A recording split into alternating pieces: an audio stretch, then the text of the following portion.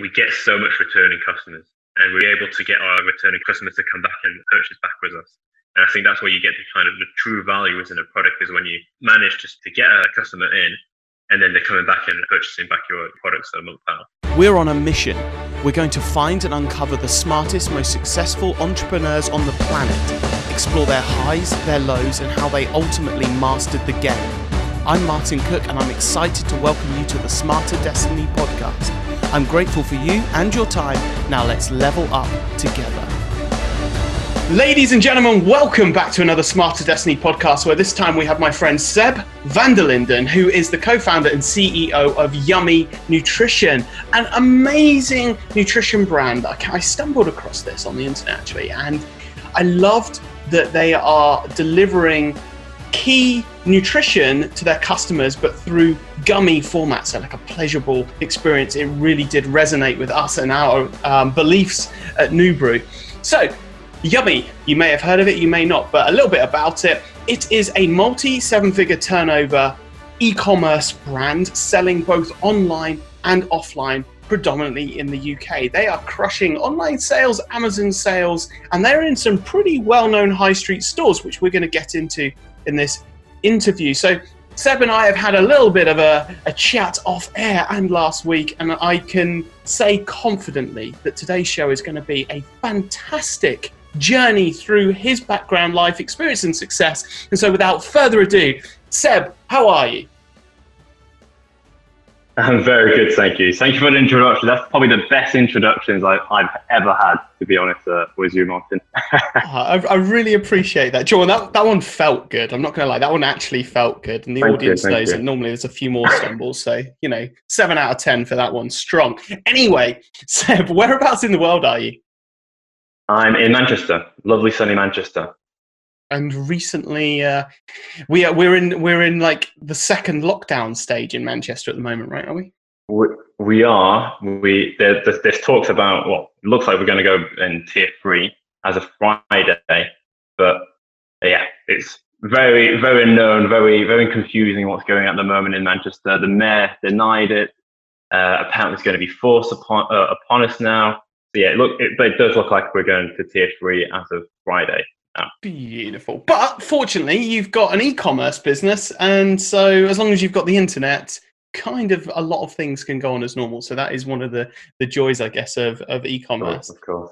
So the way we typically kick these things off is we go back to a point in your past, which really serves as a great starting point for your entrepreneurial story. So if you've got a time in mind, could you tell us about that time and paint us a word picture? Sure. So back when I was 15, my dad was diagnosed with brain cancer, and he was only given a couple months to live. Fortunately, he managed to live for another 4 years.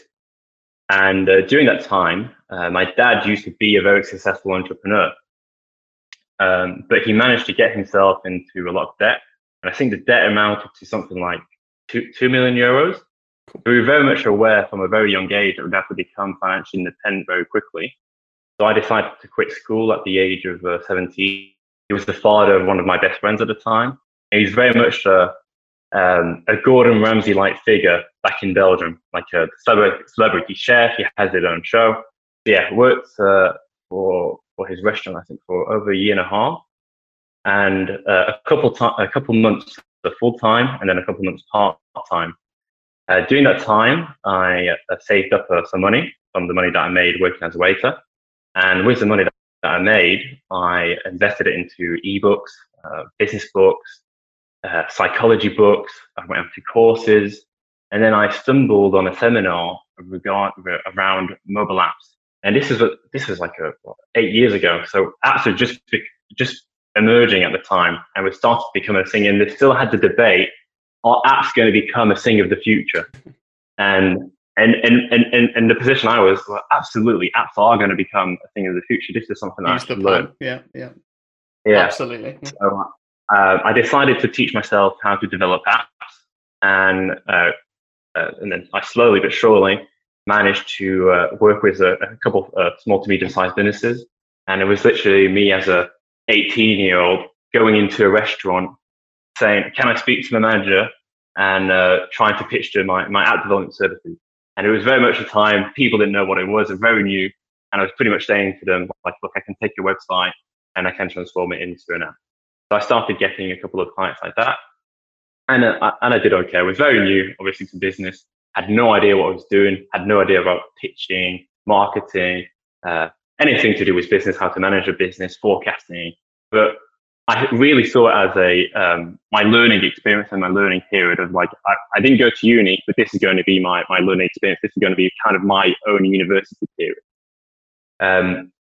So did that for a year, and that was back in Belgium. And then, unfortunately, at the time, because my dad was ill and was just about to pass, and he had a lot of debt, we ended up being kicked out of our house.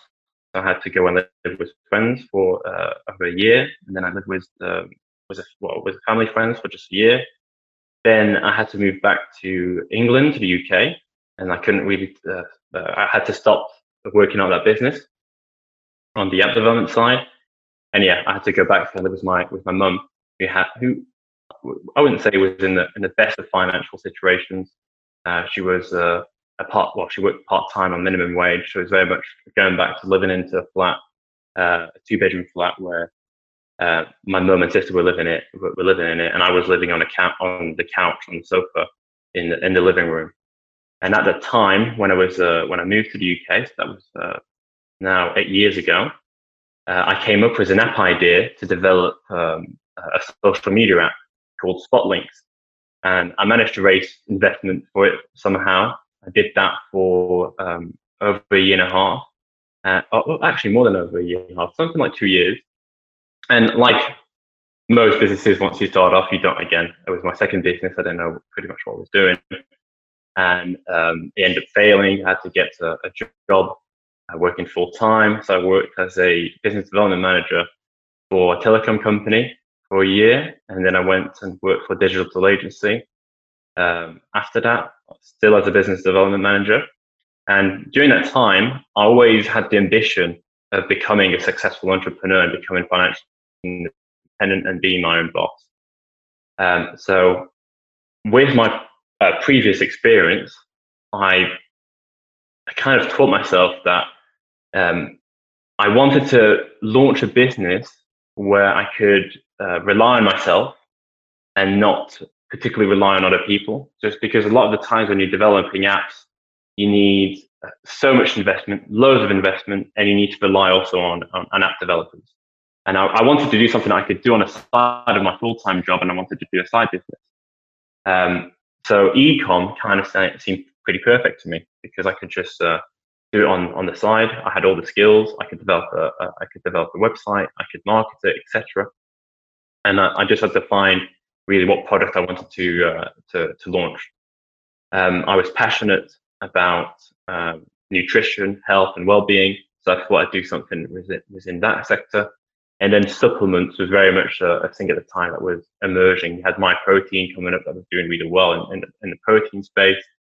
And yeah, I did a bit of research into the marketplace, saw kind of what was out there, what was the demand, and I kind of stumbled across chewable vitamins. Where you had a few companies that would specialize in chewable vitamins, but they'd probably just focus on kids, for example, or they just do a multivitamin for kids, or you had a company that would just do like hair gummies. So I thought to myself, it would be good if we came up with a wide variety of gummies and that we'd focus on niche products, but that on demand, and that we put on the packaging what is the benefit of the supplement. So a lot of times, I don't know, if you go on Holland & Barrett, you find a supplement that you don't know what it is. So we wanted to say kind of straight away, this is a sleep gummy or bedtime gummy. This is going to help you to go to sleep. This is a lean and detox gummy. This is an all-day energy gummy. So yeah, we started with just a couple of products. And from there, started on my 1-bedroom flat in Manchester on the side of my job. And we used to, I remember we were getting orders in, and I'd go into the office with my orders, and then I'd have to go on my break to go send them to the post office. And then things started kind of picking up. We're getting more and more sales every month. I was able to quit my job, working full time, and then work predominantly as a freelance. managed to get investment, and then I worked full time on the business. And then we went from a 1-bedroom flat to a 2-bedroom flat, where the second bedroom was just a stock room, pretty much. We went from the stock room to a unit to now the unit that we are now in. We're now in the process of moving into a bigger unit. So yeah, that's kind of, in a nutshell, my entrepreneurial journey so far. I love that. I love that. And as I said in the introduction, we really resonate with the a different delivery system to the norm, right? I mean, the expression is there's nothing new under the sun, right, or what have you, and that's true. I'm sure. What we know for literally thousands of years, humans have been making themselves feel better with stuff around them, and it might be chewing on a particular leaf back in the day, and nowadays it's more the supplementation side, but certainly the supplement space has not evolved all that much up until, I would say, in the recent years. And so being able to deliver these key nutrients via a gummy format, something that's much more pleasurable than pills, something that we're absolutely aligned on in our thinking. So I'm curious.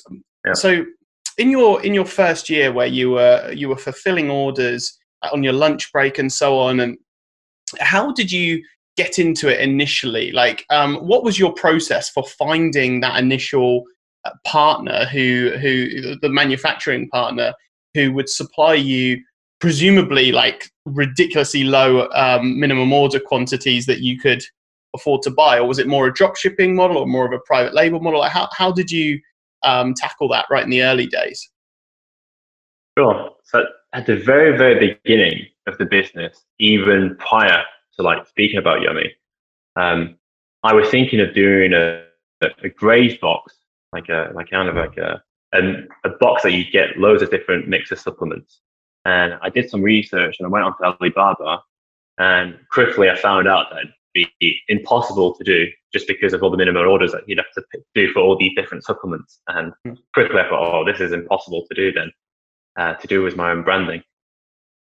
So yeah, I thought that, scrap that off. And yeah, that's when we decided to go into chewable vitamins, and we started literally contacting a few suppliers on Alibaba. And as you said, the minimum orders were all too big for us. I think we had altogether, the three of us who started a business, we had like a couple hundred quid to spend, and the minimum orders were like £10,000, etc. So what we did, we had to build a relationship with one of these manufacturers. And how we kind of avoided the hurdle of the minimum order is that we picked products that were you could say off the shelf formulas that already done and produced by the manufacturers, and that they were doing for other clients. And we put our order on the back of someone else's order. So what we did is we waited for someone to put their order, and we said, okay, well, we can't meet the minimum quantity order, but can you add a couple kilograms for us on their order? And they said, sure. So they shipped us out, I think it was 16 boxes. And yeah, that's how we kind of got the hurdle of the minimum order quantity, is that we put our order off the back of someone else's order. And that's something that I would advise probably for most companies starting up. You don't particularly know that your product is going to sell for straw. So if the minimum order orders are really high, you probably want to try and find a solution to negotiate it to kind of drop that the minimum order quantities low. And that was one of the solutions that we found. That's incredible. I've not heard of that before. That you found the right level of dodgy in the supplier there, who were like, well, actually, we could add you onto that. And I can see how that that makes sense from both sides. Yeah. That's a true innovative win-win. And so you gradually. Don't be scared to ask. Yeah. Yeah, I think that's don't be scared to ask the manufacturer. Yeah. So we saw gradual growth. So what did in terms of sort of revenue levels, what did your first few years look like in terms of their growth? Yeah, so the first year, I remember that the first couple of months, I was pretty much trying every kind of traction channel. So I did Facebook ads, affiliate marketing, Google Ads, Pinterest. I tried all these different traction channels and to find which one would convert the best, and then double down on it. And we found that Google Shopping was working the best for us, and that's predominantly what we just focused on. Instead of just focusing on loads of different traction channels, I thought, well, we don't have that much money, and we need to make the most out of the money that we're investing. So let's invest on the one that's we're getting the highest returns. There we started with Google Shopping, and the first year was very much a year where we were working, all of us, on a full-time basis and doing it part-time. So we did, like, I think in the first year we did £20,000, something like that, just that in 1 year. And then in the second year, things started to pick up a bit more. We're starting to rank better on Google Shopping, getting kind of nailing what we were doing, knowing what products would sell. So we start adding more products to the product line. We'd also invest a little bit more time into the company, investing a little bit more money also into the company. And at that point, that's when we decided that we reached a month where we were starting to do like 10K, and that was like kind of like a big deal to us. Oh well, we've reached 10K. This is validating our idea. We know that we're onto something. It's probably time for us to go full time and start raising investment. So we managed to raise investment. I think this was June of 2018, and we had an investment then back in October 2018, and that's really when things ranked up. So we went from going to do £20,000 to £180,000 the following year. Then the year after that, we went from £180,000 to £500,000, and then now we're on track to be doing just about around £2 million turnover, and we've been now around for just over 3.5 years now.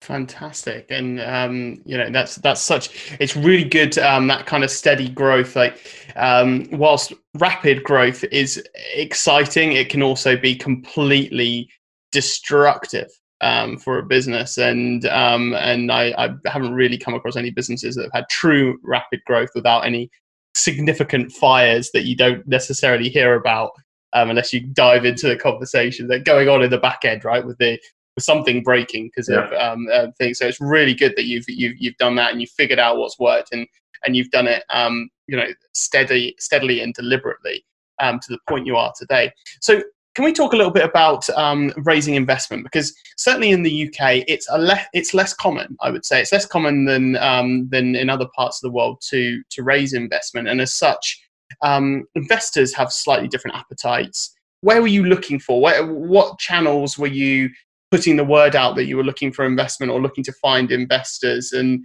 where did you eventually find your success? Yeah, sure. So prior to Yumi, I already had a bit of experience with trying to raise funds. So I kind of had an idea of what had to be done. So we put in place a pitch deck of what was Yumi about, and kind of like how we were delivering our products, etc., and the amount of revenue we were generating at the time. Then we went in touch with a few angel investment network groups where you can get in touch, pitch, and you then present your business to a board of angel investors, etc. And we also went and put our pitch deck on a website called Angel Investment Network. So pretty much all they do is they put entrepreneurs in front of angel investors, and then you get to pitch to them and get in contact and then start a relationship, so to speak. So we actually got contacted through a couple of investors on an Angel Investment Network, and one of them was actually quite funny. It was a syndicate of people who did quite well, like CEOs of big companies, entrepreneurs, and they actually all met during playing poker. They used to play poker together a lot, and they're all really good poker players. Some of them actually professional poker players. And they then decided, oh well, we probably shouldn't start investing our money a little bit more wisely than just throwing it in poker. So yeah, they started a syndicate group, and one of the head of the groups kind of got in touch with us, and yeah, we pitched to them, and then I think it took like something like from start to finish like 6 weeks.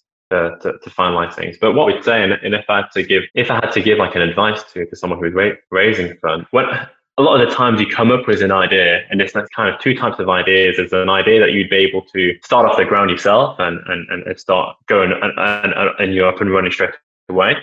And there's ideas where you know straight away where you'll need an investment. I'd probably say you probably want to avoid that.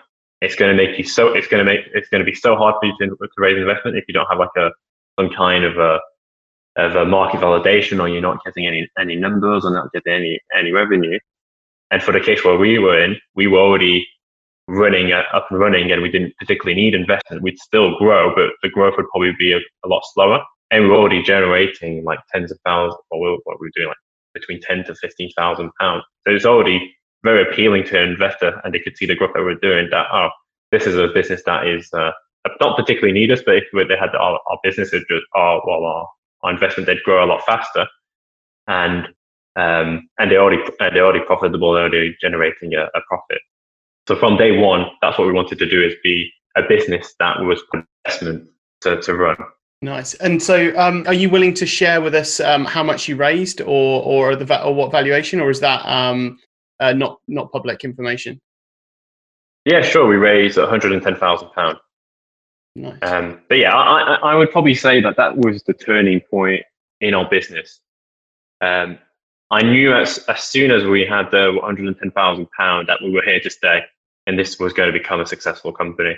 I just knew it. I just knew that, I've got enough money to like try loads of different things out, and that it won't damage the company. While at the time, all the money that we were making, we were reinvesting into the company. It was not full time. And if we made one bad decision, that could be kind of detrimental. And I just knew that with that £110,000, we kind of had a bit of a cushion to try different things out. And yeah, that's really what kind of pushed us to the next level. So it really made a whole lot of difference. We could have probably been just as successful, but probably the growth would not have been as quick, I would say.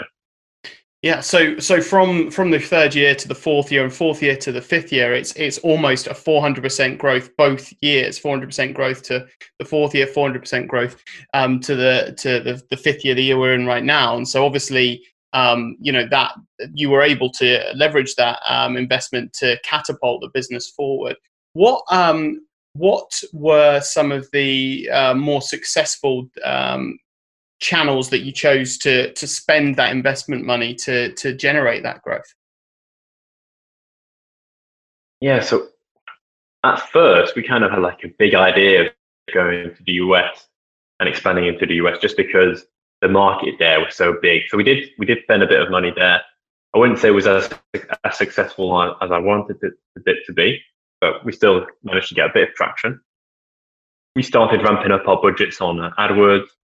To us, one of the things that we realized that really added to our bottom line was also adding new products. So each time that we added new products, it really made such a big difference to our turnover. So we started investing into more stock. And I'd probably say actually the stock issues was something that we dealt with a lot, because with the prior, we were only making so much money. There was only so much we could invest in stock. And you can only turn over as much stock as you've got in your warehouse. So we put a lot of investment into our stock, into new products, and yeah, we started then ramping up our budgets on all these different traction channels. And I'd probably say for us, one of the things that has been probably the most successful is that we get so much returning customers. And we're able to get our returning our customers to come back and purchase back with us. And I think that's where you get the true value within a product, is when you manage to get a customer in, and then they're coming back and purchasing back your products a month out. So when we look at even today, like the percentage of returning customers on our website, so to speak, it's like something like 40% of returning customers at the moment. So that's what kind of like helped us grow to the numbers that we're doing today.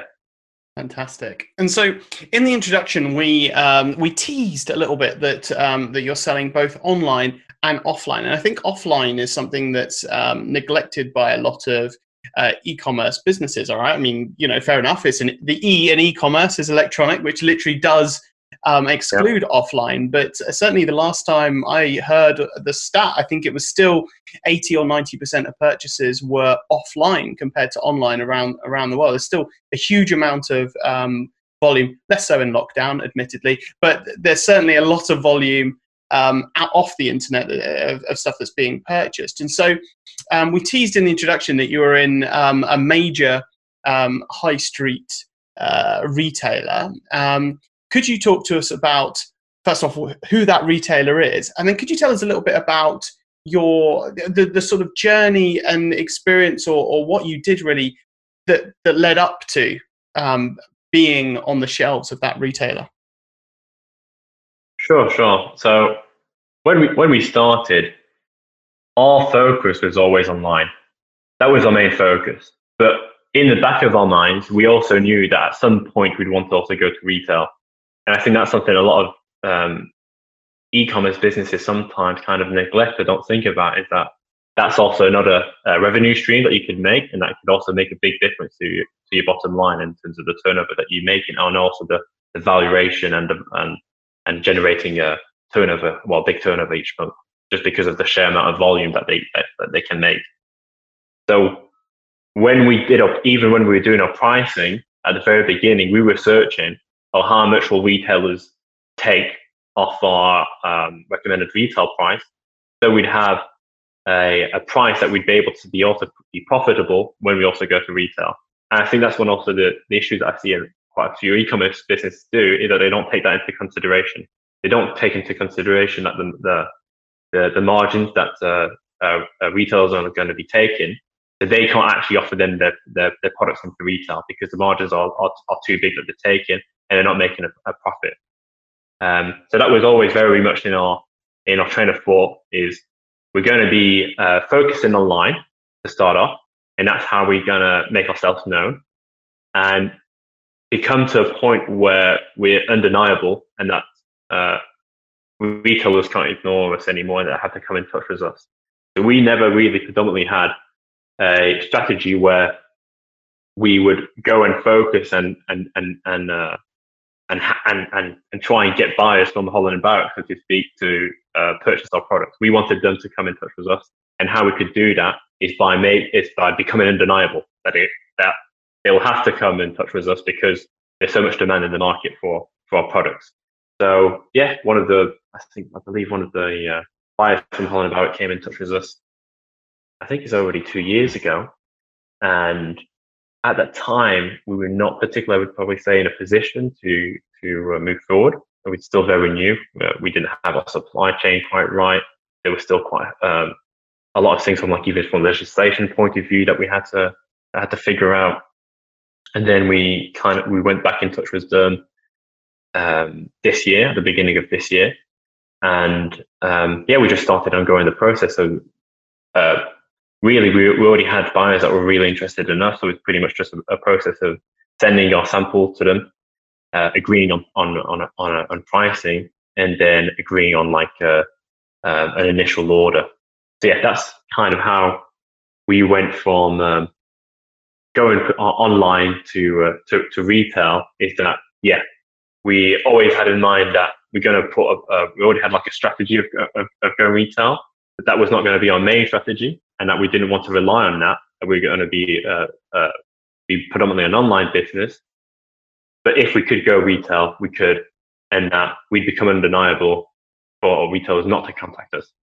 So yeah, that's how we managed to get into Holland & Barrett as of June. And yeah, since then it's the products have been flying off the shelves. We've actually been struggling to get we've been struggling with the demand, but I guess it's a good problem to have.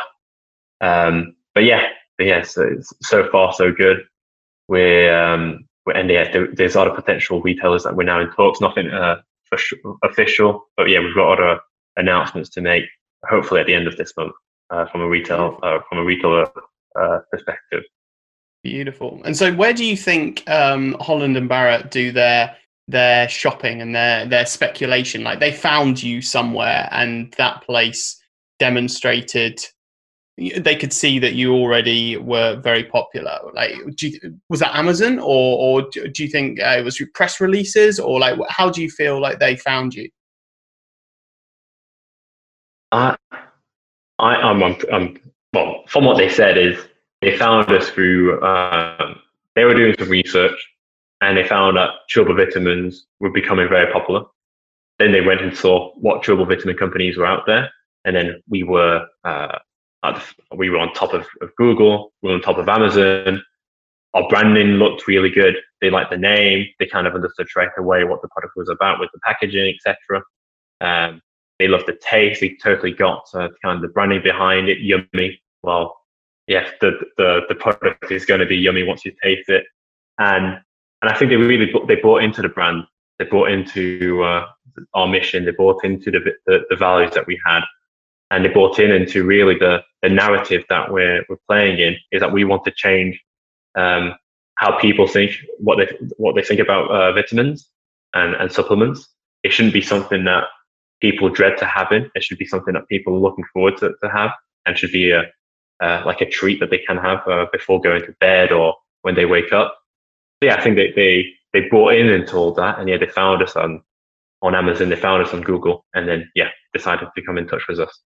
So yeah, that's how they found us. I love that. And so for the people in the audience who are, they've potentially been considering retail for a while, or maybe now they're just like, hey, this is an interesting angle that I hadn't thought of, or channel rather I hadn't thought of. What should the listeners prepare for or brace themselves for in terms of the kind of margin that retailers might ask for?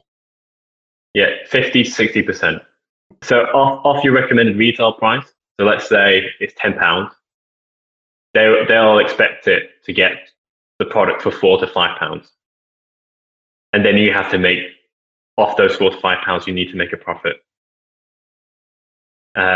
So ideally, what we've always done is we've always wanted to be like double our money.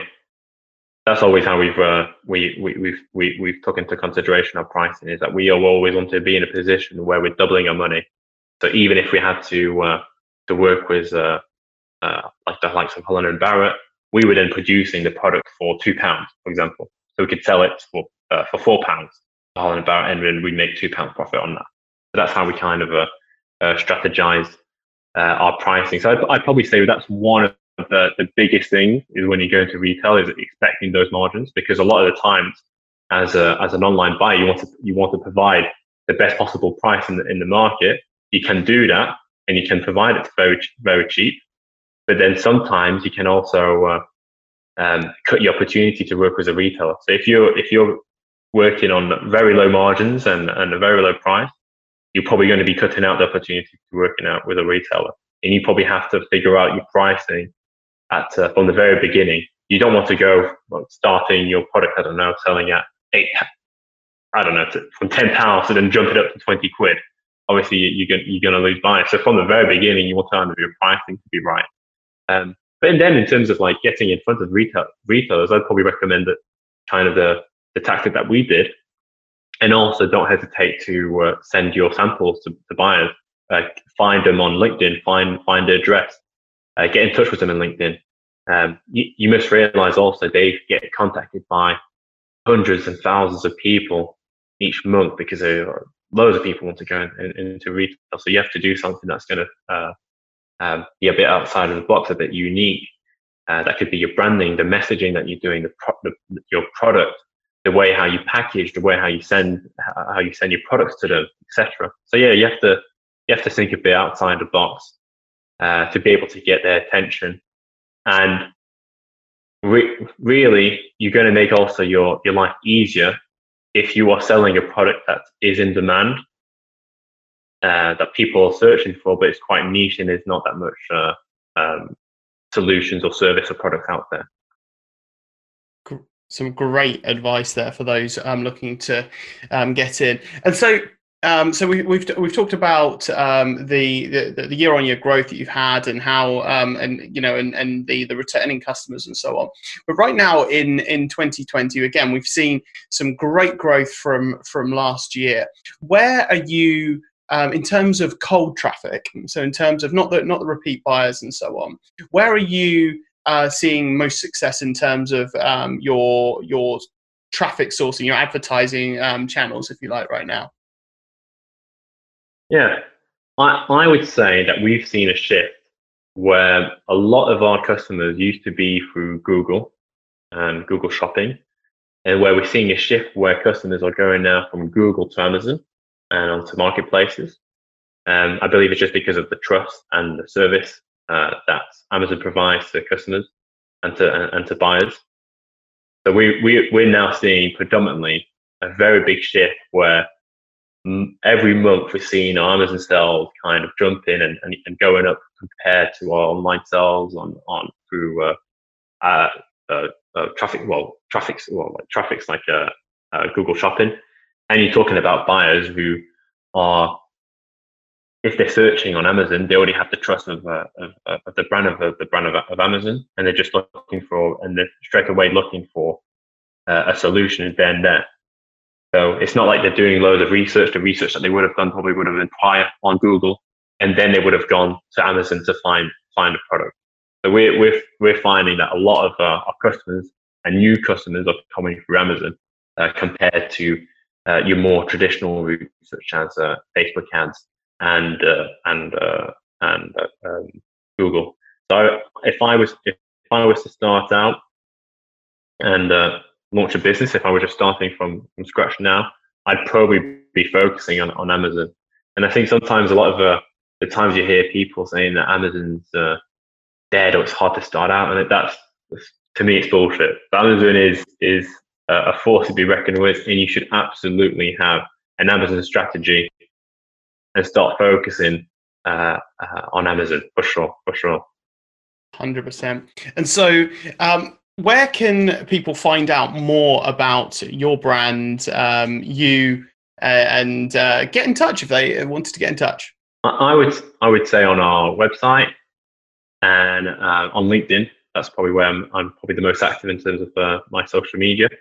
So yeah, if anyone wants to get in touch with me, I'd probably say come on LinkedIn, hit me up with a message, and I'm always willing to help. I love helping people. I think once you start doing well and you start being in a position that of someone who's doing okay and start to become successful, I think you have so much knowledge and you have to share it. It's to me, it's a duty. It's a duty to more than giving money away. It's sharing your knowledge and making people learn from your own experiences. But yeah, I would probably say, yeah, come and get in touch with me on LinkedIn, and more than happy to help when I can. Fantastic. And the website is yummynutrition.com, and yummy is spelled YUMI nutrition.com to find out more and to generally get into the incredible brand that Sebastian has made here. All right, so Seb, at this point in the show, we mix it up a little bit, we shake it off, and we go into the rapid fire question round. I ask the questions quickly, and you can answer them quickly, or you can take a little bit longer. That's kind of up to you. Okay. Are you up for that? Yeah, totally up for it. Are you 2 thumbs up for that? I'm 2 thumbs up for it. There we go. I'm ready. Hit me. All right, question number 1. What superhero would you be and why? It'd be Captain America. Big Marvel fan. The Captain America movies are some of my favorite movies. To me, he's a good all-rounder, but most and foremost, he's a leader. And I don't know if you've seen Avengers. Well, you've seen the last Avengers. Did you see it? Yeah. Yeah. That scene when he got Thor's hammer, oh my god, I jumped off my seat there. So yeah, it's one of my favorite scenes ever I've experienced in a cinema, and yeah, it happened to be Captain America. But yeah, for sure, Captain America would be the superhero that I'd like to be. Nice. What's one thing that people often incorrectly assume about you? I think that I take myself probably too seriously. Well, not at all. I'm probably like one of the silliest persons you'll ever meet. But yeah, I think that. I think probably people would probably think that I take myself too seriously and maybe a bit egotistical. But if you get to know me on a personal level, you probably know that I'm one of the silliest people around. Nice. What is the most pointless subject taught at schools, and what would you replace it with? I didn't particularly think in school there was subjects that were pointless. I, there were probably some who were pointless to me. Like, for example, like chemistry. I know I was not going to have a career in science. So, for example, chemistry would have been pointless for me. But I do think when I was in school that we could have done with a lot more knowledge around coding and like just general knowledge around like coding. And when you look at the shared amount of jobs that there's around development, and there's no developers out there, I just think that the world could do. What's one random act of kindness you've either witnessed or done yourself? So I used to work for a restaurant back when I first moved to Manchester, near Piccadilly Station, and we used to we used to make a lot of bread and we used to throw it away, and I thought that was a big shame that we used to just throw loads of bread away. So yeah, I used to take the bread, wrap it up, and then on my way back to the station, I'd give it to the homeless who were on my way back. So yeah, that's a random act of kindness I used to do when I worked there. Beautiful. What unusual or underrated food or drink should more people try out? I think since I've moved to the UK, something I find that's like one of the most underrated cuisines is Moroccan cuisine, like tagines, the slowly cooked meat, couscous, the pastries that they do. Back in Belgium, there's a lot of Moroccan presence, and in France, there's a lot of Moroccan presence. So you kind of grow up like eating quite a bit of Moroccan food. And I do feel that it's like Moroccan food is not talked about enough. It's one of the most underrated cuisines in the world, I find. So yeah, I'd probably say like the Moroccan cuisine and tagines in particular are very underrated, I feel. Nice. What's one mistake you made in your life, and what did you learn from it? Yeah, I think when I was going through a tough time, there was a lot of friends that were there for me, and I probably, and because I was then so focused on kind of my entrepreneurial journey, I kind of neglected them and put them a bit too much to the side.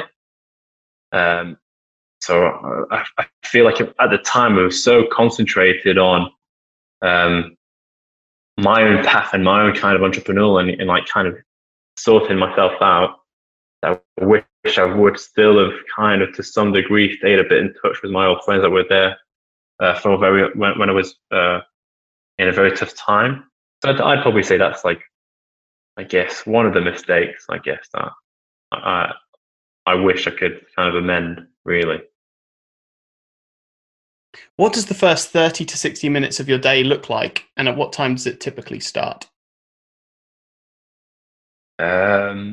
It's nothing really particularly exciting, I would say, but it's I wake up at around 11 a.m., shower, go into the office, have breakfast, and then like the first 60 minutes, I'd be going through all my emails.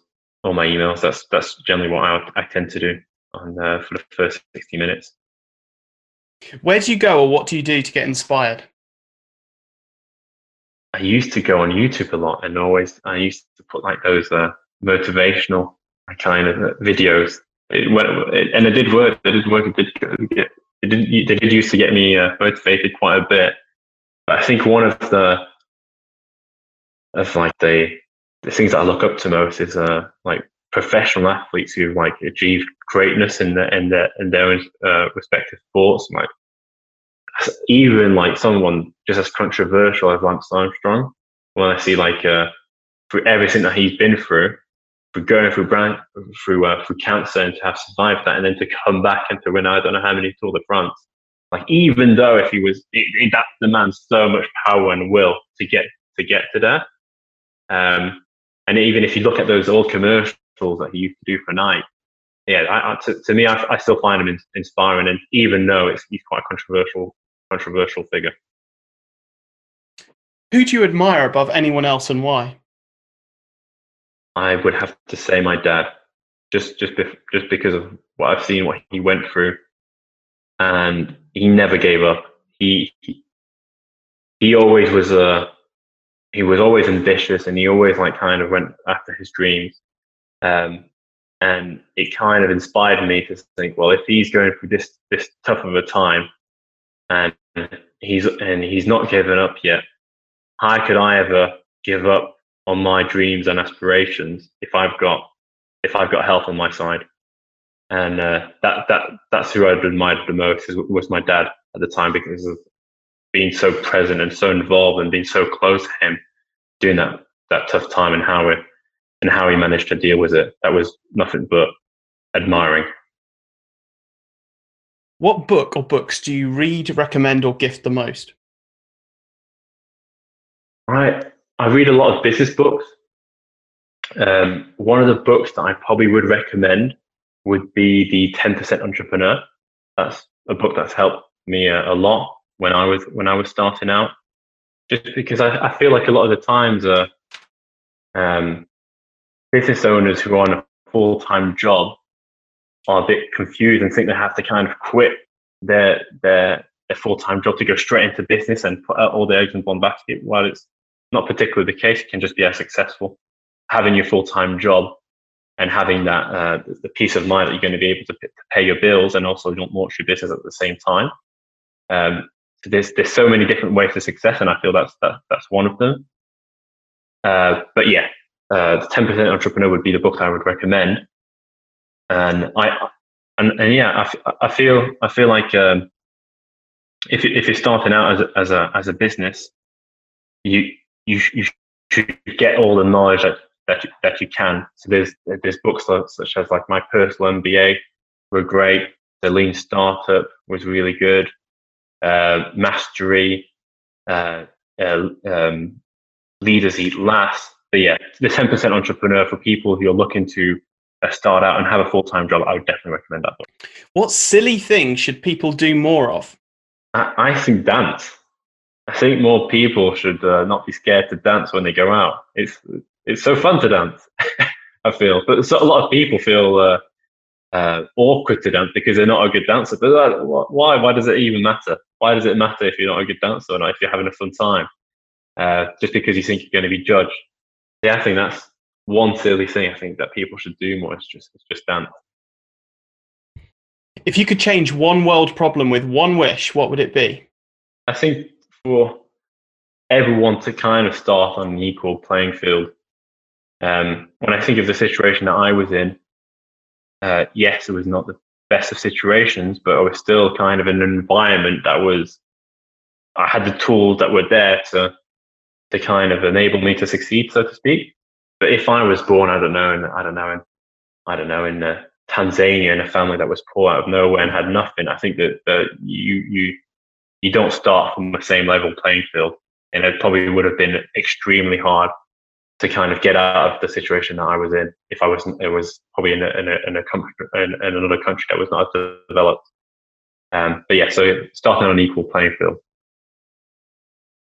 Then final question, Seb. What makes you happiest? You know what? I do Brazilian Jiu-Jitsu, and there's something about overcoming something mentally and physically in a group. So when you train hard or when you compete, that you can't describe the feeling. It's something that you can't describe, and there's something about overcoming stuff like physically and mentally about working out or competing, etc. That when you've overcome something, feeling that you have after is incomparable to any kind of happiness that I've ever experienced. But generally, just knowing from how far we've came from, my sister and I, just to look back and see how we've not done too badly, considering the position that we were in a couple of years ago. So yeah, that makes me happy. Love that. And so that brings us to the end of the questions. But at this point, I'd just like to say, or ask rather, do you have any asks or requests of the audience listening today? No, I would say if you want to ever get in touch with me, any advice that you'd like, I'd be more than willing to help. Jump on a call, etc. Hit me up on LinkedIn. I'm also always looking to learn. So if I can also learn from you, I'd love to learn. I love reading and learning different people's journeys and experiences. So yeah, I would definitely love to kind of create more exchanges with people, for sure. Fantastic. Well, Seb, thank you so much for taking the time to share your story with us today. I found it really, really fascinating. The journey, the steady and deliberate growth, the adventures into offline retail, and just what you're putting out there in the world with your brand. It's fantastic. It's an amazing brand, and it's been tremendously interesting hearing all about it and about your story today on this show. Great. Well, thank you very much, Martin, for having me, and I hopefully will be in touch very soon.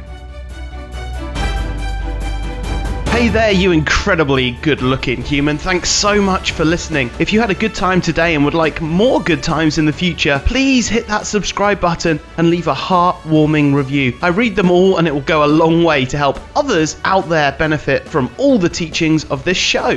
And if you want to get in touch or otherwise learn more about me, head to martincook.co.uk or smarterdestiny.com. I really appreciate you. You're an incredible human. Until next time, keep crushing.